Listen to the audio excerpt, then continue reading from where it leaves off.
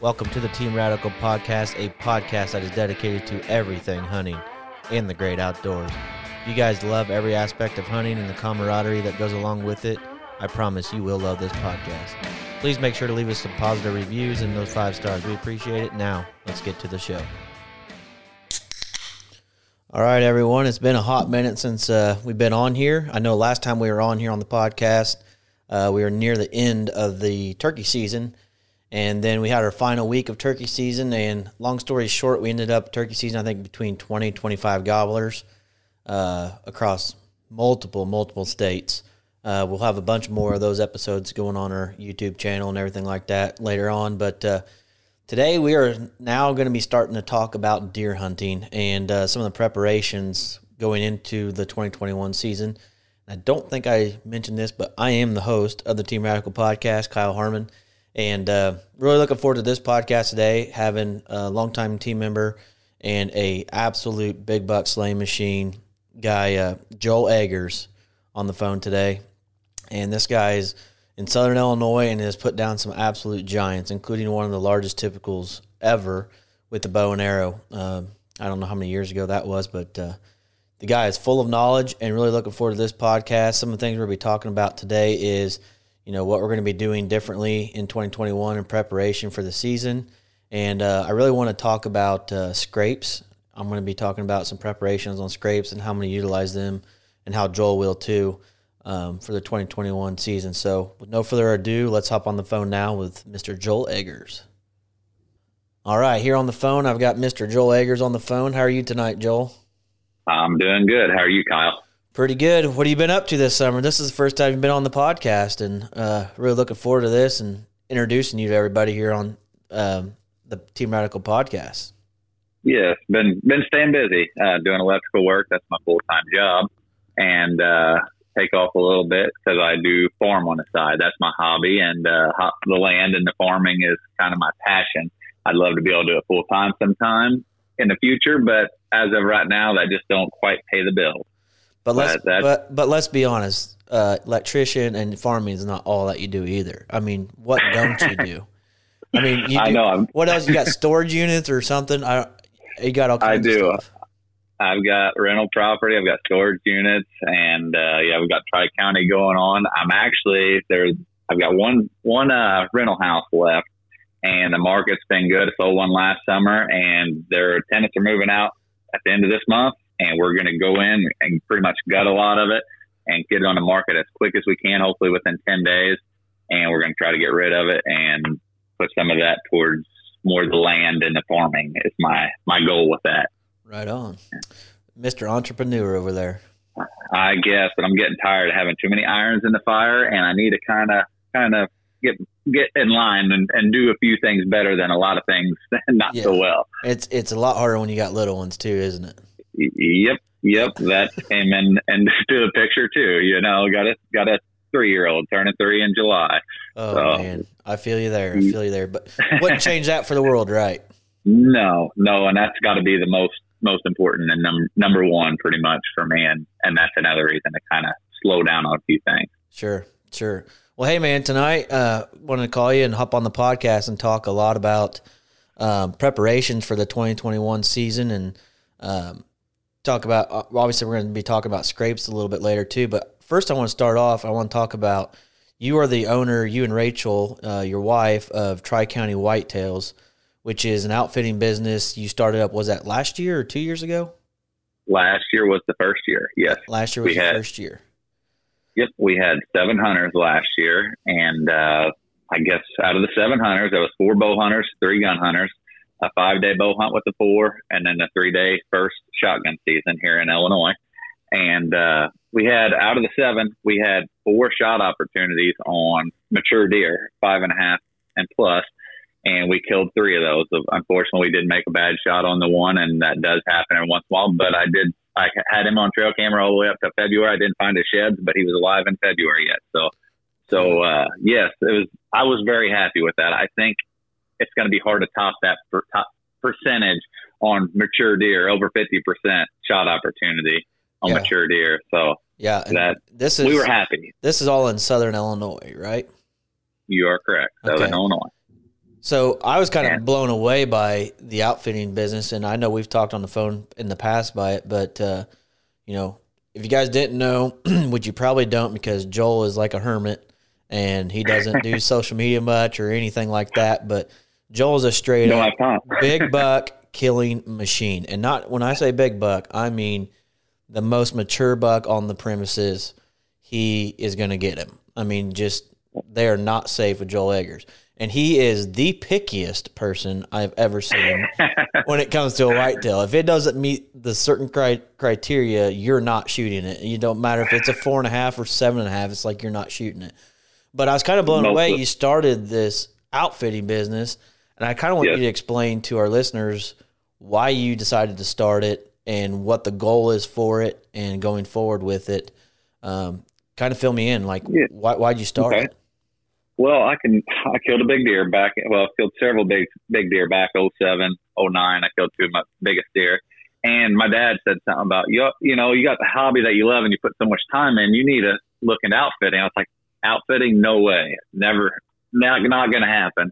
And, you know, as a couple years moved on, a lot of neighbors pushed in around me, and I wasn't seeing them 180-inch deer like I was prior. So what can I do? Maybe I should outfit and because I'm wanting to kill a 170+ inch deer, and maybe I should get started with outfitting, try it. And I tossed it around a couple of years. No, I'm not going to do it. Finally, I decided, my wife and I, that, hey, let's give it a try. You know, we got a couple small properties and let's see where it goes. And that's basically what we did. And it, in my opinion, opens up opportunities for me. Since last year, we've got another lease this year. Rachel and I was able to buy another farm basically because of the income we're going to have from Tri-County. And so that's 2 new farms that I'm going to have. That puts me up around 10 farms that I'll be kind of over. I guess there's actually 5 that between Rachel and I, we have 3, and Mom and Dad have 2. So, and then I've got permission and a lease on a couple other. That's 10 properties. And Kyle, you know, as far as I do, if you're looking for a 170-inch deer to kill, there's very few properties that's going to have that on it every year. So the more properties you have, the better chance that you might be able to find that 170 to chase that fall. And that's probably my main reason of the outfitting. It gets me out there more and more. And as I've gotten busier, it makes me do it, what I love. And so that's why I do it more than anything. It's the opportunity. And it's also awesome. A lot of these 140, 150-inch deer. I mean, we killed a giant 7 or 8 year old deer last year. This guy, he's my age, 34, the biggest deer he's ever killed, and he was just ecstatic, and I got to be part of that. So to me, that part of it was awesome. So far, we've really enjoyed it. We've had great guys in camp, and how big was that great big one? Because I know you, Joel, you're all about net, and that's for fishing.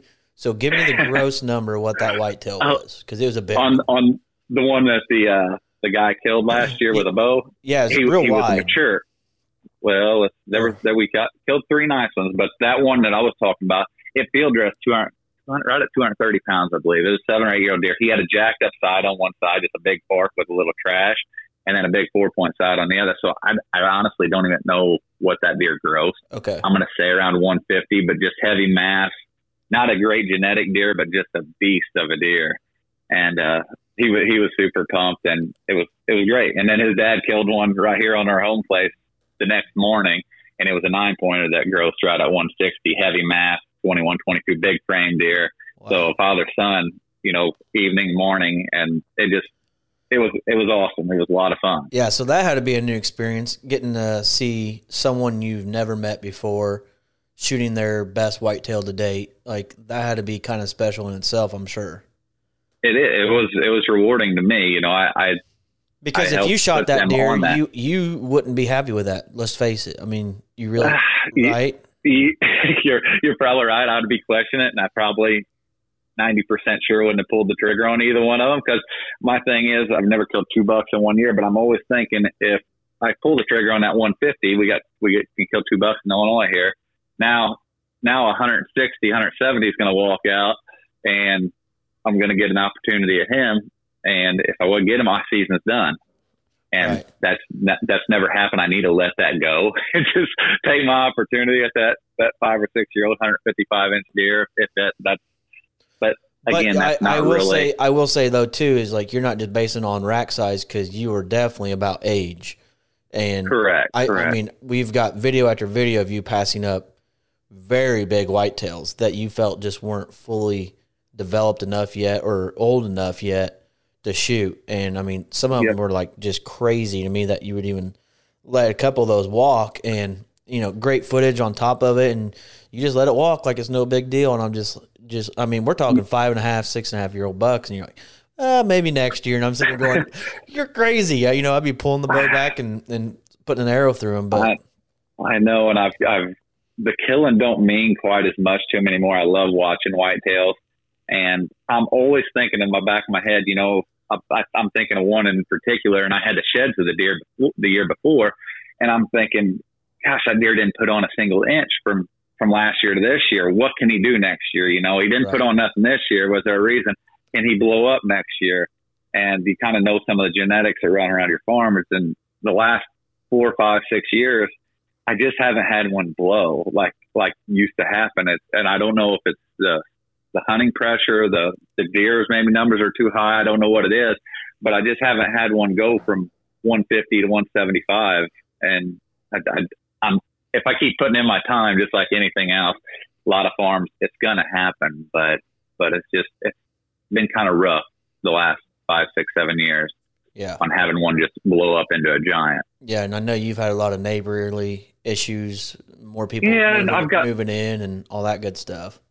Definitely. You're going to have that anywhere. And, sure. And overall, I've got a lot of great neighbors. They're just maybe, I don't know how to put that, maybe a step or two behind me in their growth as a mature whitetail hunter. They're still happy with that 145 inch 4-year-old. And I cannot knock them one bit. They're happy with it. Great for them.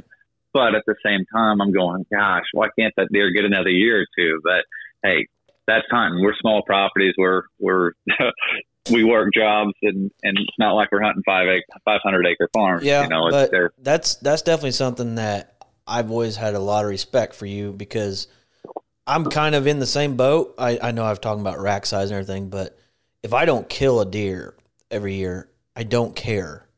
Nope. I agree. I want to be 100% happy with that deer when I shoot it. When I shoot that deer, there is no questions asked. That's the deer I'm after. That's the deer I want to shoot. Game over. There's no questioning back and forth. There's no ground shrinkage because I already know exactly what I shot. The whole shebang, And same with you, reaching that mature age, 5.5 plus, letting them try to get to their fullest potential. And if you got to eat your tag, you eat your tag. And it doesn't always feel good because, once you're on a slump for however many years of not shooting one, and then when you finally do, it's like, man, it's a game changer. But that's one thing I've always respected about you, because you might not feel your tag every year, but you're also chasing, bucks that you just don't see every day. Most people will never get a shot at Boone and Crockett whitetail. I mean, just simple as that. And I mean, and I'm saying that on a gross fact, not net.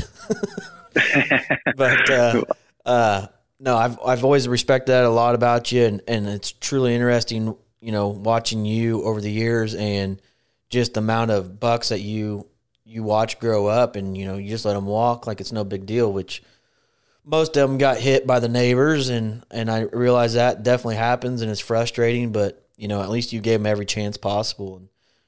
Yep. But that's what you have to do if you want to kill those big mature bucks. That's what you have to do. You have to let them walk when they're just not quite ripe, even if their rack size is astronomical. Yes. It's very hard to do sometimes, for sure. And then you got what happened to me last year. How many good deer have I passed over the years? And as we're talking about this, and you should pass them 140, 150, 160 inch 3, 4-year-olds. And I had a farm last year. We'll go into this just a little bit if you don't mind, because it's my mess up, and I feel like I need to bring it out. Yes. And I didn't run cameras on one of my main farms, at least on majority of that farm. And I was busy farming. My crops got in late last year, and I was harvesting all the way up till end of November. And, well, I got a chance to go and hit this part of the farm and go in there. Wasn't sitting there 45 minutes that evening. I hear brush going across the draw about 150 yards. I kept a side profile of a big 10-pointer. And I hit him with a grunt, and automatically he spun around in a stick down there, and he tried to get downwind, and he comes right underneath. I mean, he pops out at about 15 yards. Great, pretty good video footage of him. And I'm looking at him through the viewfinders. I'm side profile, got my bow ready, and I automatically, and I'm usually pretty modest on what I try to say a deer is. I'm thinking 165, easy. So I make sure my bow's ready, still in viewfinder, zoom out, draw, grunt, all within about 5-10 seconds. He stops. He actually starts walking again because I made sure he was in my viewfinder. Release arrows. He's starting to take a step. I hit him back just a little bit, and I was upset about my shot, but I thought I heard him crash. I think I actually called you, but I had terrible service down there, and I thought, I think I got a 165-inch plus 10-pointer. This could be another Gross Boone 10-pointer is what it's looking like. In my head, I even rewinded the footage, and it turned out to be a deer that I didn't know him. Of course, I wasn't running trail cameras, and I couldn't think any history of this deer. And it turned out to be a 3 or 4 year old 10-pointer, and it upset me that I did that. But at the same time, hey, I am human. I made a mistake. I'm embarrassed by it, but I did a European mount on the deer, respectable deer. It was a beautiful 10-pointer, just not what I was 10% off on his body and his rack. You know, he was a 148-inch 10-pointer. Yep. It happened. I'm glad you brought that up, because that's actually been a really hot topic lately, and this is an exact perfect point to that. And I remember that because you sent me a screenshot of that deer when you shot him. And I said higher numbers than you just said. I said 175. I was trying to be modest. Yeah, you always are. I'm saying 175, 180. Like, this deer looks absolutely huge in this video screenshot. I know. And, you know, then you found him, and, it's kind of like you just disappeared off the face of the earth, and you're like, yeah, I screwed up. And we got talking about it, and I know right now, well, Arizona banned on trail cameras now. And I'm hoping that stops there and does not go any further, and I hope that gets turned over eventually. But the importance of trail cameras isn't necessarily where you're exactly going to hunt. It's not, even with cell cameras. It's, in my opinion, anytime you get a picture of a deer, you're already one step behind them. You're not in front of them. And with trail cameras, it truly helps in our situation on getting a grip on what is on our land. You know, what bucks are there, and we can build a storyline to those deer and watch them over the years progress, and then we can make our best guess on age. You know, we think they're 4, we think they're 5, we think they're 6, etc. And it helps us know that we're shooting the most mature and developed bucks out there that we possibly can, you know. And like you said, you were running around ragged, didn't get trail cameras out there. You had a quick minute to go out there and hunt, and you did. The buck caught you by surprise. It was real thick, nasty. He comes in. You only have seconds to make up your mind. Got the video camera rolling, and you shoot him. Yeah. And I remember that phone call. Like, you were jacked. So excited. Yeah. So excited. I thought yeah. I was. Rightfully so. You're right. And then after the fact, the next day you call, you know, you're like, I mean, totally different voice on the phone, and just really upset, not happy with yourself at all. And I hate that for you. I hate that for you, and I hate that for the deer too. Because I have made that exact same mistake. Actually, years ago, I did it on a big buck that I thought was a great big mature 6-pointer. And I'm like, hey, it's late in the season. This buck is not going to be nothing. He's mature. I've got another tag. I'm gonna shoot him. Shot the buck. Only ran 30 yards. Fell over dead. Long story short, I go up there to find out that he had broken both G3s completely off. It was a beautiful buck. He would have been a great buck, and he wasn't mature. And I was just so mad at myself, and I just said, never again. And truthfully, that's one of the best things I love about trail cameras is I agree. I have a list of, you know, the bucks from year to year, and I guess how old they are and say, if I think if he's 5.5 or older, it's a green light for me. Unless I think they can do something crazy, but I'm still at the point. If it's 5.5 or older, I'm going after it. But so that really sucked. I'm sure. I mean, I know that hit hard for you. Back to the trail cameras. Had I had one picture of him face on, he was only 17 inches wide. It would have been a no-brainer. You could tell he was a young deer. But that side profile, 3 seconds from 150 yards in the timber to 5 to 10 seconds there at 15 yards to the viewfinder, get my bow ready. That side profile has. I'm gonna be nervous for the next couple of years on if I had that opportunity again, just because it's hard. I was 10% off on his body and his rack, just all the way around. He was just. Yep. He's just younger than I thought, but hey. So, okay, now Mr. Joel Eggers can be even pickier, so that's great.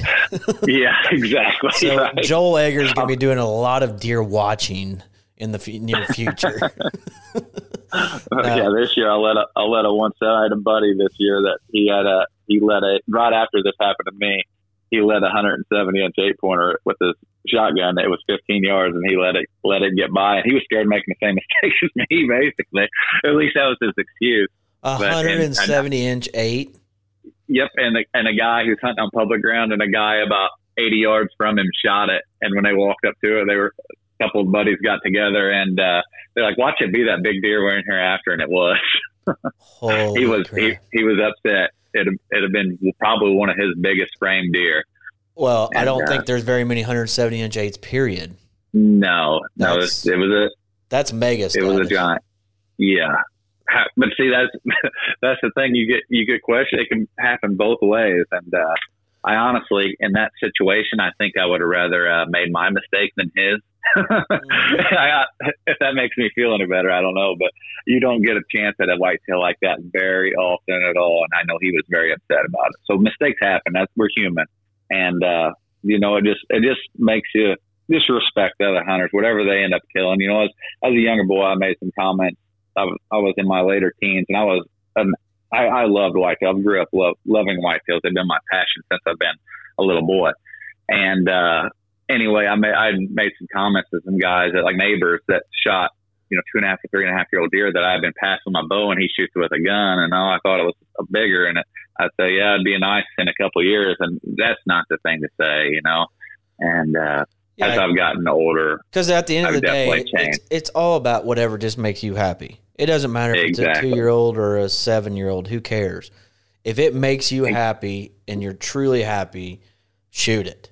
And 100%. And like in your case, and where I had my screw up, like we were not happy with the end result when we found our deer, and that makes us feel bad, and that makes us feel bad for the deer too. I mean, yep. It's a whole nother ball. Like you have such a huge connection with these deer. I mean, people just don't understand it unless you're in the same boat. I mean, you're literally thinking about deer all the time for all year long, and you're constantly changing things, doing things to try to figure out that buck, or get in front of him and wait till he's this age and shoot him. And then because we both know what it feels like being able to do that and actually doing it, and that feeling is just priceless. It is. It's rewarding. Yep. But again, that shows the importance of trail cameras. And I was telling you that, because I wanted to actually start trimming down on trail cameras just because I was getting so tired of pulling cards and checking them all the time. And I wasn't really using them to hunt where I wanted to hunt. I was just seeing inventory. But man, when you pulled that off, I'm like, yep, I'm not getting rid of trail cameras.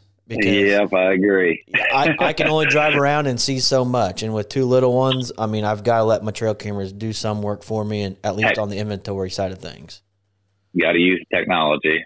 Yep. As bad as I hate technology, it's part of the game now, and it definitely allows us to do more of what we love. Well, and you got to think some of that. I mean, I don't care about record books, but you got to think some of that has definitely impacted the record books over the years in getting bigger whitetails for everybody to chase. I mean, an older deer herd, there's no doubt it has to have some good effect to that.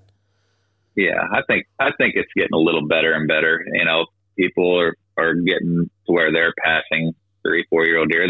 the hunters are growing, I guess, is what it's, at least around my area. It is getting a little better. 5, 6, 7 years ago, it was pretty rough. Yeah. But it has gotten a little better the last couple of years. But the biggest thing with that, I want to put emphasis back on this again, is that shoot what makes you happy, because I feel like so many people belittle so many other people that they actually lose the love of hunting, and they shoot a deer, immediately after they shoot a deer, they're on the defense about the deer that they just shot. Like, might not have the biggest rack, but he's good enough for me, or now I can go do whatever. Or they make some excuse for shooting that deer, and it's like, that's absurd to me. You should shoot what makes you happy. I have never in my life shot a deer ever for someone else's liking or care. I don't care at all what anyone does or does not think of a deer that I've shot. I don't care at all. I mean, because this is me putting the time in. This is my work, my effort. And if I'm happy, that's all that matters. I mean, why else would I care about what other people think? I mean, that's just crazy to me. And I feel like that's honestly why, losing some hunters, because they feel like, oh, I'm not shooting 170-inch deer. Like I'm done hunting, Yeah. And they don't realize, like, it's a process, a huge process, not a month long or a week long or even a year long. It's years long process. And with that, you develop your own love for it. So obviously we both started at an early age of, we shot our 2 and 3 year olds or younger. Yep. Like I shot a 1.5 year old, tickled pink. Yep, I mean, just freaking out excited. And I gradually set my standards and kept building and building and building to where I'm at today. It's not like I went out first week hunting, and I don't care how old you are, and said, oh, I'm shooting a booner or nothing. I mean, screw that, because honestly, if I started out like that, I probably would have been done deer hunting years ago. Yep. It's a gradual progress, and at the end of the day, do whatever makes you happy, as long as it's legal and ethical. But 100%. Yeah, so that was a great topic, man, because I remember that story, and you definitely were not happy about it, and definitely I was very aggravated. Yep, myself, but some hard lessons learned, like we all have happen all the time, Yep, that's life. Yep. So I want to go back to the Tri-County Whitetails, I guess, with the outfitting thing. Are you looking to kind of keep that where it's at now, or are you still looking to expand that over the years? What's your in-game result or in-game wish for the outfitting business? As of right now, we've got 17 hunters booked this year compared to 7 last year. Wow! But it's 2 more weeks. We got 2 5-day archery hunts, and then we got the 3-day gun hunt and the 4-day gun hunt. And I've picked up another lease. And Rachel and I bought another piece of property, as I was saying earlier. So we've added some property to our overall plan, and plus two more weeks of hunting, I guess you could say. So that's why we're taking in more hunters, and we'll see how that goes. If I feel like the hunting's not quite as good as what I feel like it should, I'm gonna have to back off or get more leases next year. But at this point, where I'm at, I can only handle about 4 to 5 guys in camp at a time. I want it small. I want it personal. I'm really particular about my entrance exits, like super particular, and wind directions. And that's not, you try to have that as best you can, but the entrance exit. So I'm dropping them off, picking them up. Rachel does a little bit of that too. My dad helps a little bit. So it's very close, personal as far as relationship with the guys I have in camp. I want them hunting like I do, basically. And if they don't want to hunt like that, then my outfitting probably isn't for them.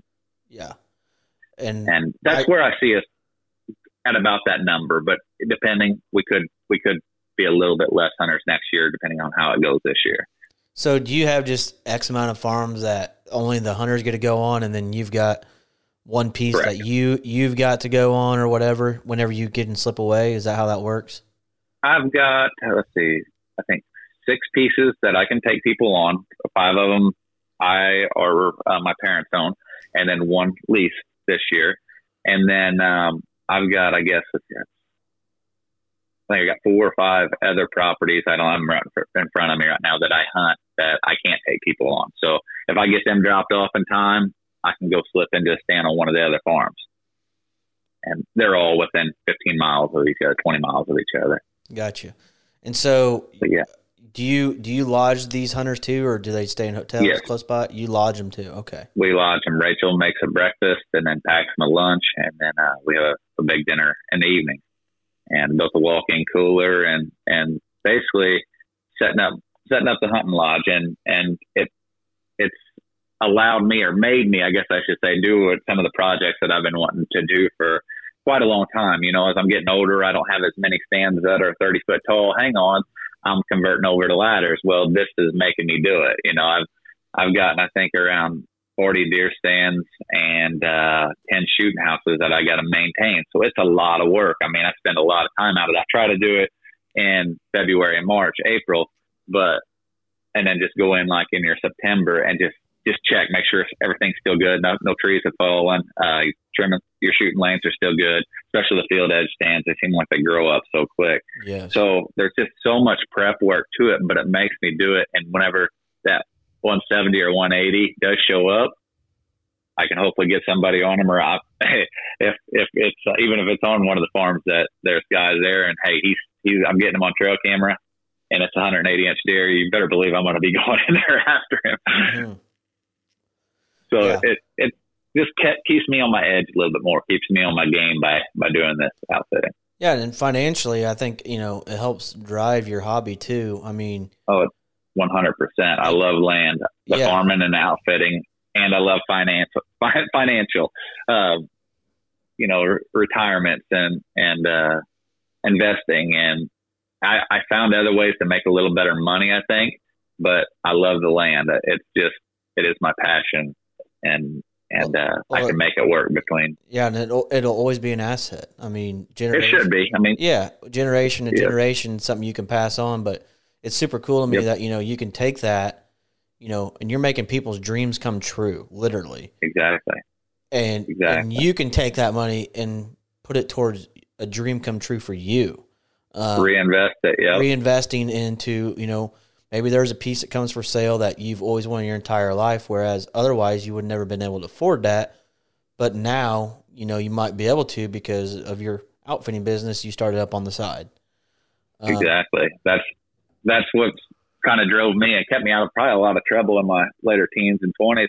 I grew up watching the Drurys was who I watched, and they started buying ground, and I was like, how can I buy it? And I was dreaming, in my early 20s, I was dreaming, okay, I'm going to have 200 or 300 acres, 400 acres one day. But I was dreaming, and I was still partying and working, but 40 hours a week and helping my dad on the farm a little bit. But then I got thinking, how can I actually make this work? So I started buying rental property. Now I've got storage units. I started farming and still keeping my full-time job. So you make a lot of sacrifices, but I started realizing, hey, if this is what I really want, dreaming's great. You still got to dream, but you also got to work. And that's, I don't know. I've made a lot of mistakes along the way, and you wish you'd go back, hindsight's 2020, but I hope I write down some of the mistakes, learn from them, and hopefully keep growing and pass it on to your kids. I mean, that's the end goal, of course. Hopefully they're interested in it. And sure. As soon as I pass away, hopefully they don't just sell it. And but you never know. That's right. I guess it's nothing to worry about there as far as you're gone. But well, in my opinion, Joel, it's better than money in the bank. Because I agree. Money in the bank does nothing for you. I'm just telling you. Nope. It's still got to have it there. Yeah, you got to have some. Yep. And I look at it too as like an emergency fund too. If push ever came to shove, or if my kids were ever in serious trouble, and it's there. And I know, I set it up to be what it is, and I put my heart into it. And if I got to let it go to help my kids or my family, I have no problem. I'll restart any day of the week, Whereas it's money in the bank, especially with today's world, who knows? So I just think that's really cool, though, how you've set that up, and you've explained that to me before. And I guess I really never looked at it that way, and it totally makes sense, and it's very financially smart, in my opinion. But so where can, if somebody wants to find your outfitting business, where can they find you at? Online. Online. Rachel takes care of most of that, but Tri-County Whitetails, and we've got a Facebook page, and then we've got a website as well. Okay. So, yep, just TriCountyWhitetails.com. And I'll tell you guys now that I've met a lot of people over the years with Team Radical and everything, all the hunting industry, you name it. There are not hardly any people out there, better people than Joel and his wife, Rachel. So trust me when I say that. They are great people.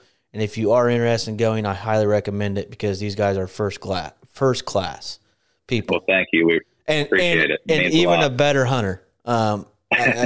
You're truly an awesome hunter. I've always respected you greatly over the years, watching you and seeing what you've done. It's truly incredible. So yeah, find them guys on TriCountyWhitetails.com. They got Facebook too. Check them out there. But I want to shift this now, Joel, into talking about some preparations that we're doing right now, leading up to season. I know you talked a little bit about stands and everything, which you've pretty much got those done for now up until September, like you said. So what are you doing this time of year right now, or what are you doing differently this year versus years past and even last year?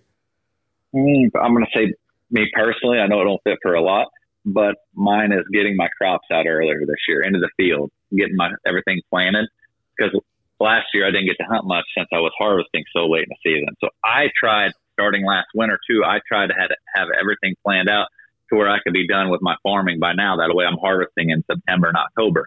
So that's really what I've been focusing on hard the last month or two, is getting my crops in, getting my weed out, getting my double crops in. We're super dry here right now in Southern Illinois and hot. So that's hurting me a little bit as far as the growth on everything. But that's been it. So right now I'm basically, we're trying to sell this rental house, and we're going to do a flip on it real quick here in about 10 days. But that leads me into July and August.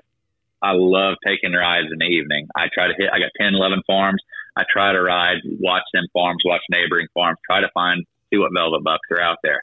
I also, this time of year coming up here in the next 10, 15 days, I want to start getting some cameras out along some double crop, the later beans, pinch points in between fields, corners, creek crossings, just any kind of pinch point. You learn them on each farm each year where you can get some good pictures.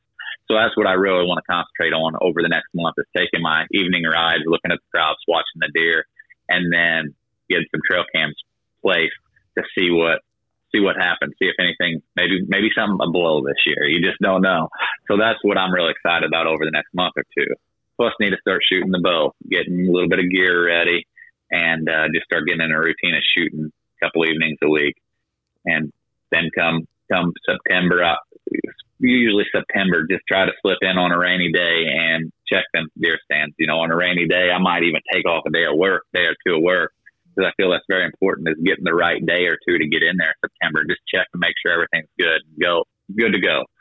And that's basically where I'm at for the next couple months. And then at that time, September, October, I want to be getting my crops out, so that way, that later October, 1st of November, I can be hunting. Right on. So one thing you didn't mention, and you're honestly one of the reasons why I started doing it to an extent, was scrapes. Talking about scrapes, building scrapes, and what you use for your scrapes and how you prepare them. Can you give me a complete breakdown on what you do for your scrapes, and when are you prepping them? When are you getting them out there? When are you putting cameras on them? How are you utilizing them to hunt over or not? Can you fill me in on that?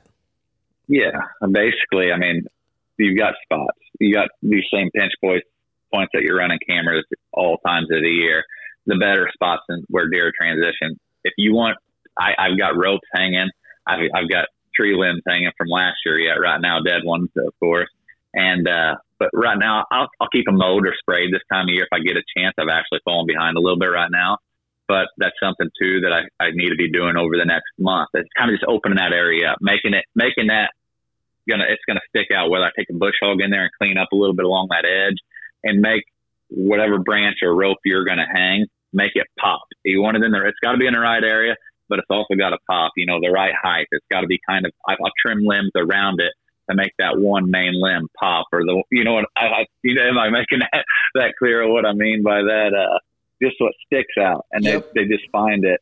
I can remember, I think we've talked about this before. White pine is probably the best. I've used cedar. I've used rope. I found it was a vine. I'm not sure what kind, just a grapevine or whatever. It had broke, and it was about probably 6 foot off the ground on a creek crossing, going from a little bottom to a big bottom. And I can remember that little bitty vine the size of my pinky had a scrape tore up under it, 6-8 foot in diameter, that they were just destroying. So it does matter what, but sometimes that was just location and how it was hanging there, I guess. But they loved it. It was crazy that fall. That's been quite a few years ago. But yeah, I've scrapes. They're their inventory. They're for us self-filming. That's probably whenever I got into self-filming, that's probably what led me to create the scrapes close to the stands. Is it stops the deer within shooting range. That's probably the huge thing, because you got time to get them in viewfinder, zoom in a little bit, get a draw back, look at the viewfinder. You got 10 seconds there while he's occupied and standing still. Right. That's huge for us self-filming, in my opinion. And then trail cameras. And it's attracting them to within bow range of your tree stand. Yes, exactly. And that relates back to what you just said on visibility. Make them big.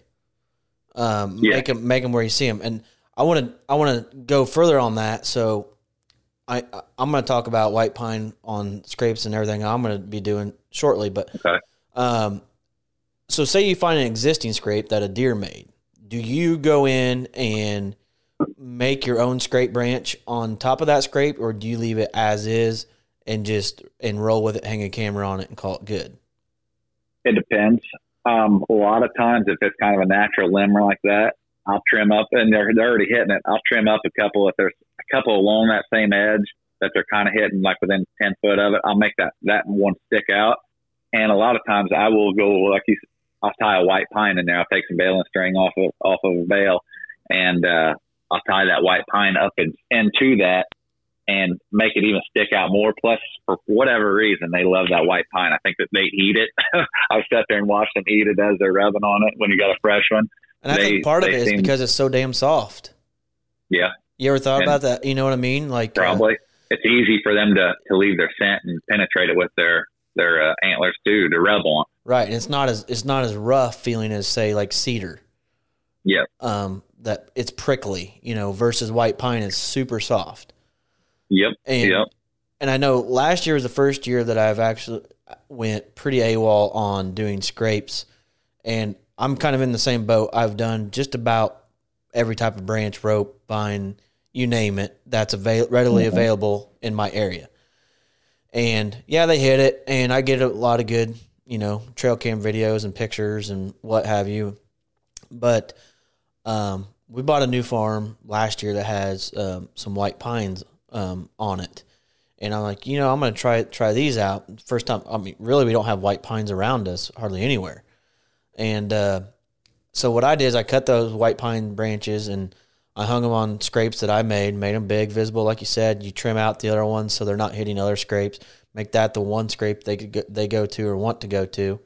And I zip tied them on there. And I'm absolutely blown away by how well they worked. Like, I knew they would work, but I didn't realize to the extent that they would. They absolutely destroyed, and this is across 5 farms, people, 30-mile radius across 5 farms. And the deer on every farm absolutely destroyed these white pine scrapes. Destroyed them. And I'm talking on their hind feet, standing up in them, breaking them off to the point where they snapped the entire limb that the dang zip-tied white pine limb was on. And like you said, and then all the pine needles are gone. They're eating on them, and I was just blown away by that. So going forward in this year, all my scrapes that I make are going to have white pines on them, 100%. And here's the other part that I never realized versus anything else I've used. And I think cedar does too, but the white pine, those needles stay green for a long time. So you're not using like an oak branch or a maple leaf branch, and it dies off, the leaves fall, and you just got twigs hanging there. These white pine needles, I think mine stayed on there for 2 months, Joel. I think it was 2 months.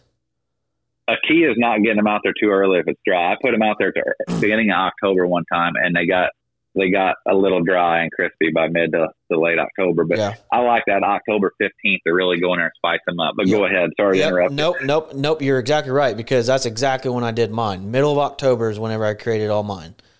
I created middle October, and they literally lasted that long and stayed green.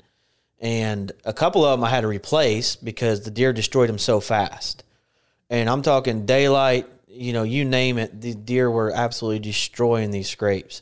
And so going forward for this year, my goal on all my scrapes are going to have white pines. So how I build mine is pretty identical to what you've said. I make it I make mine big. I make them 5 foot by 5 foot or 6 foot by 6 foot, big, visible scrapes. At least get everything void out of that area right there. And then, I take a steel rake or a little aerator thing and run it across there, break up that dirt a little bit. Yep. And then I zip tie my white pine on, overhanging that. Like you said, height wise, on me, I'm 5'10". I'm looking at getting those the tip of it down to about chest level, between my chest and belly button level, somewhere in there, about my chest level. And I like chest to chin. I like it a little higher. You like it a little higher. Myself. Okay. I do. Yep. And I probably should do that too, because then they probably wouldn't destroy it as bad, probably. But and then one thing I always do, I piss on all my scrapes. I haven't done that too much, but I know you said it. I've got years and years of footage of me doing it, and it 100% works. And here's my theory on it. I'm not a scientist. I can't tell you, but I can tell you it does work, and I've got video proof to prove it. So I've had scrapes before, and one deer I want to rewind to in particular is a buck I killed in 2011. I called Rapper. Watched it for a long time. And that's when I started doing these scrapes and peeing in them. And what I have found is, like, there would be a scrape that they already made, okay? There's a scrape already there. I hang a trail camera on it. Yeah, and they're hitting, missing it, and I'd see this buck every once in a great while hit it. And this scrape is within about 30 yards of my tree stand. I go in there after hunting one morning, I hang that trail camera on that scrape, and the trail camera was already on that scrape. But I got out of the tree stand, went to that scrape, and I took my boot and I just ripped it open, and I peed in it.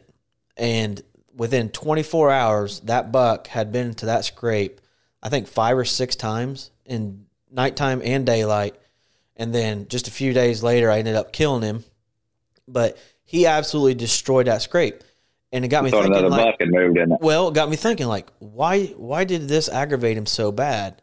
And I come to the conclusion now, after all these years of doing it and watching it, that the deer cannot associate that with a human. The deer know each deer. So say Joel Eggers comes over to my house and you're a stinky person. I know the distinct smell of you. It's just like you came to my house. My house has a distinct smell. You know what my house smells like. And if I go to your house, it's going to have a distinct smell, and it's going to be different smell to me, just like if you came in my house, it'd be a different smell to you, right? Mm-hmm. Well, a whitetail, I think, has the same thing. Granted, their senses are way better for smelling, so they come to that scrape, and they know all the deer in the area already. They live with them every day, so they know every single deer that's in the area pretty much. Unless, get an oddball that comes in every once in a while. But here's me, the oddball, come in, and I pee in this scrape, and he's like, who is this? Who just pissed in my scrape and ripped it open? Like, now I'm pissed because I'm the dominant buck in this area. I'm King Kong. Who are you? I want you to come bring it on, And he's trying to catch him around there. Yeah, I truly think that's what it is, because it's crazy. It works. I that's the only thing I can come up with. That's the only thing I can come up with, and it's worked really well for me over the years. I will continue to do it till the day I die or done hunting, because I could literally bore you to death with the trail camera videos and pictures I've got of deer just destroying it.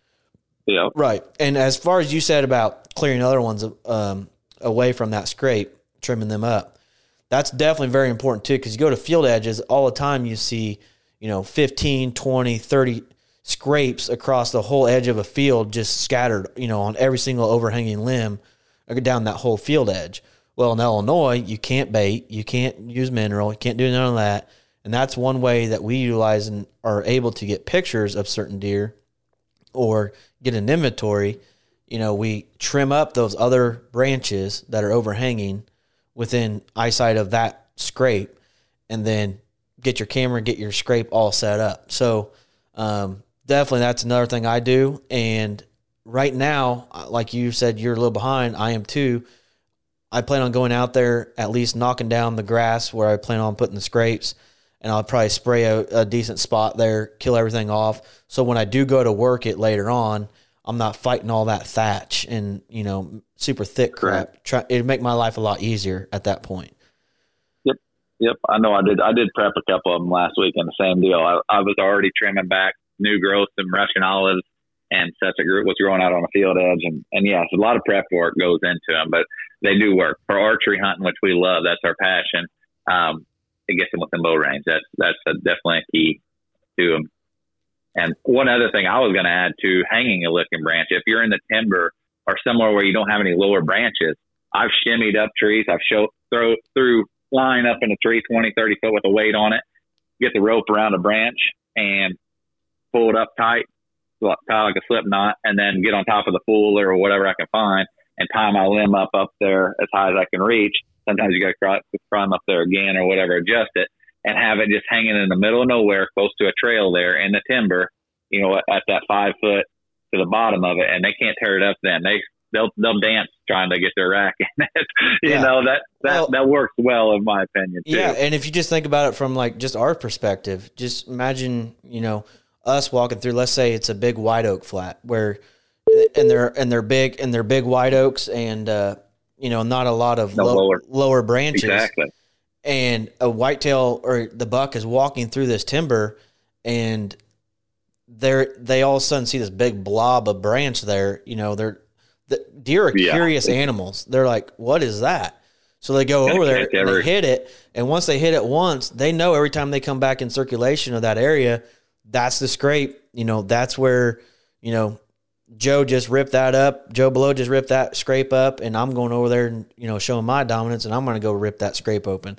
Next thing you know, You've got all your bucks on the property using that scrape right there. And exactly. That's definitely huge. Definitely. Yes. And you're going to have that. It's probably going to be one of the main trails, depending on how you can enter or exit. And you're going to try to be within 25, 30, 40 yards of that main travel corridor anyway. So you put that there to enhance them to definitely come through there and get some stop there without having to bleed and make a grunt at them to make them stop. Yep. And it definitely leads in that direction too. Cause one of my better spots is this, really pinched down area. And when I have to hunt this spot on a certain wind, which is basically anything south is good. And I want the deer obviously to be on the north side of me, and they can still come around on the back side of me, but I want them to be actually on the other side. So one of the ways I do that is I create a big scrape there, with the white pines. And it's one of those where this pinch area has just a whole bunch of oaks. So there's not a whole bunch of low-lying limbs hanging around on other trees. And so that has helped me over the years, definitely attracting the deer when they come up from their bed, they come up that pinch. It's actually directing them to go that way, to go check that, which puts them in bow range, and it puts them upwind of me, or at a slight cross wind. I've even got to where if I'm covering a bigger area, and if you're up, I still like to hunt high in certain situations. But I actually made one last weekend, and it's it'd be on the downwind side of my stand, and I got to come across. I'm gonna have it bush hogged, my trail coming in. And I'll have another trail for them bush hogs. But it's basically my wind should blow right over top of them. If they do come behind me, now they're going to be pretty much within 20, 25 yards where the scrape's at. and they can't hardly get on the backside of that, but they do cut that edge sometimes. So I blocked up the trails a little bit, put that scrape at 25. So hopefully if they do get downwind, they'll be at 25 yet, and I'll be able to make the shot. And they shouldn't wind you. Most of the time, it seems like if they're at 20 to 25, 30 yards and you're up 25 foot, you're fine. If they get out there at 40 or 50 and you don't have high pressure, it seems like they nail me. I don't care how many showers and how clean my clothes is. And if I didn't get dressed how it's to the stand, they still smell me. I think most of your odors, I think, come from your head. And I don't care how good you wash your face or hair, within an hour or two, you've got odor coming out again. Well, that brings me to another topic, and I want to address this because this is something that you said a long time ago, and I've taken it to heart. And you don't even know this, but you told me that you think a lot of it comes from your breath. Mm-hmm. And that's something I never thought of. I always thought of hair, every other pore you got on your body, it's producing scent, which it is. But you got this clothing on and you can do all this scent stuff, crap, whatever. But it seemed like, and it worked to an extent, but definitely not bulletproof by any means. But I'd noticed over the years that I usually never wear a face mask, ever. Yep. And I know I was talking to you about that, and then I just got thinking about it more, and I'm like, man, that kind of does make sense. And I truly believe, after testing this theory for like the last 3 or 4 years, that you are right. It seemed like when my face mask was down, I'm not making this up. I'm telling you the truth. When my face mask was down, or I forgot about it, or whatever, it's like I'd have deer come in or big doe, and she'd bust me. Whereas I'd have my face mask up, and that doe would be in the exact same place, and like she might get a little skittish, but she doesn't know for sure, and she doesn't blow out of there. Whereas if I have my face mask down, it's like, boom, that's human. See ya, goodbye. Yeah. I truly believe having your face covered with something, and I wear, like, on the Sitka jacket, it's got the built-in hoodie, built-in mask on the hoodie, and I keep that over, and it's not solid, but it definitely helps break down your, you can't like blow through it real hard. And see, we talked about this, you said years ago, and now I've gotten lazy the last couple of years and haven't been wearing a face mask much, to where 6, 7, 8 years ago, I actually had some disposable ones, almost like the mask we've been having to wear this last winter for COVID, but it was a mask, same camouflage mask that had carbon in it or whatever. It's supposed to help. And it did seem like it helped a bunch. I ran out of those and I haven't bought or looked for any more, but that might be something to help me this year. That you just said it, and I've gotten lazy, and I felt like I have been getting busted a little bit more the last year or two. Yep. So that's something I need to get back into my game. Yep. I noticed 2 things. One, that helps, and obviously not smoking anymore helps. Yeah. Those 2 things both I've noticed. And the whole face mask deal, like, I'll swear to it. I'm not exaggerating. I don't know why, but it's like I don't get busted hardly ever if I'm wearing my face mask up. Now, granted, I'm not talking about going out there and dose your hunting clothes and diesel fuel or whatever scent and say that you're not going to get busted because you wear a face mask. I'm not saying that at all. But we understand every bit helps. Right. Every little bit helps. Right. Do your normal preparations as you always have. But on top of that, just make sure that face is covered. Get it covered as fast as possible, especially if you have deer out in front of you. Get something over your face until it's time to make a shot.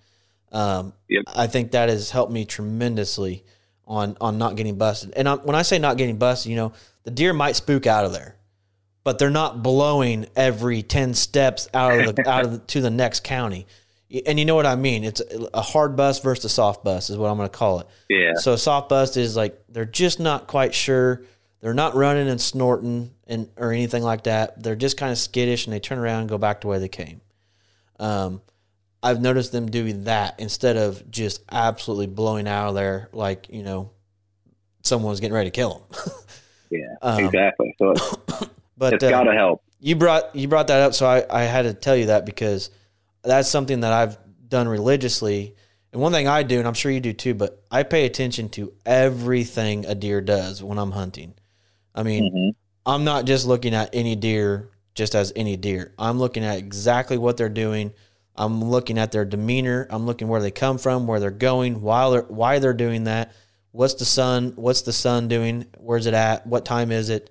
What's the wind direction? Are my thermals going up? Are they going down? Every variable I am paying attention to constantly the entire hunt. Learning. Yes. And those are just a couple of things, that I've picked up on over just most recent years. And the whole face mask thing, like I said, you talked about it, and I was in the same boat. I mean, I tried every dang scent thing you can imagine. All this ozone crap, you name it, whatever. And not saying it didn't work to some extent, but wasn't that great. And because I still get busted. But when I started wearing that face mask, it's like, man, it's crazy how much. Well, just think about it. I mean, your breath. I mean, if we're sitting there having a conversation, we're talking, and you got a bad breath, I can smell that. Yeah, and just think how much. Yeah, and think about a whitetail. What their number one sense is, their nose. I don't know how many times greater it is than ours, but it's astronomically better. So if we can smell that, just think they definitely can. So keep 100%. It covered. And I don't mean to promote this whole COVID wearing a mask thing, but you're in a deer stand, keep that mask on. Yep. I'll be wearing one this fall. You got me back into it, and I do when it's cold, but when it's warm, a lot of times I won't. But I think this year I'm going to, because I've been noticing the last couple of years I'm getting busted more, and that could be it.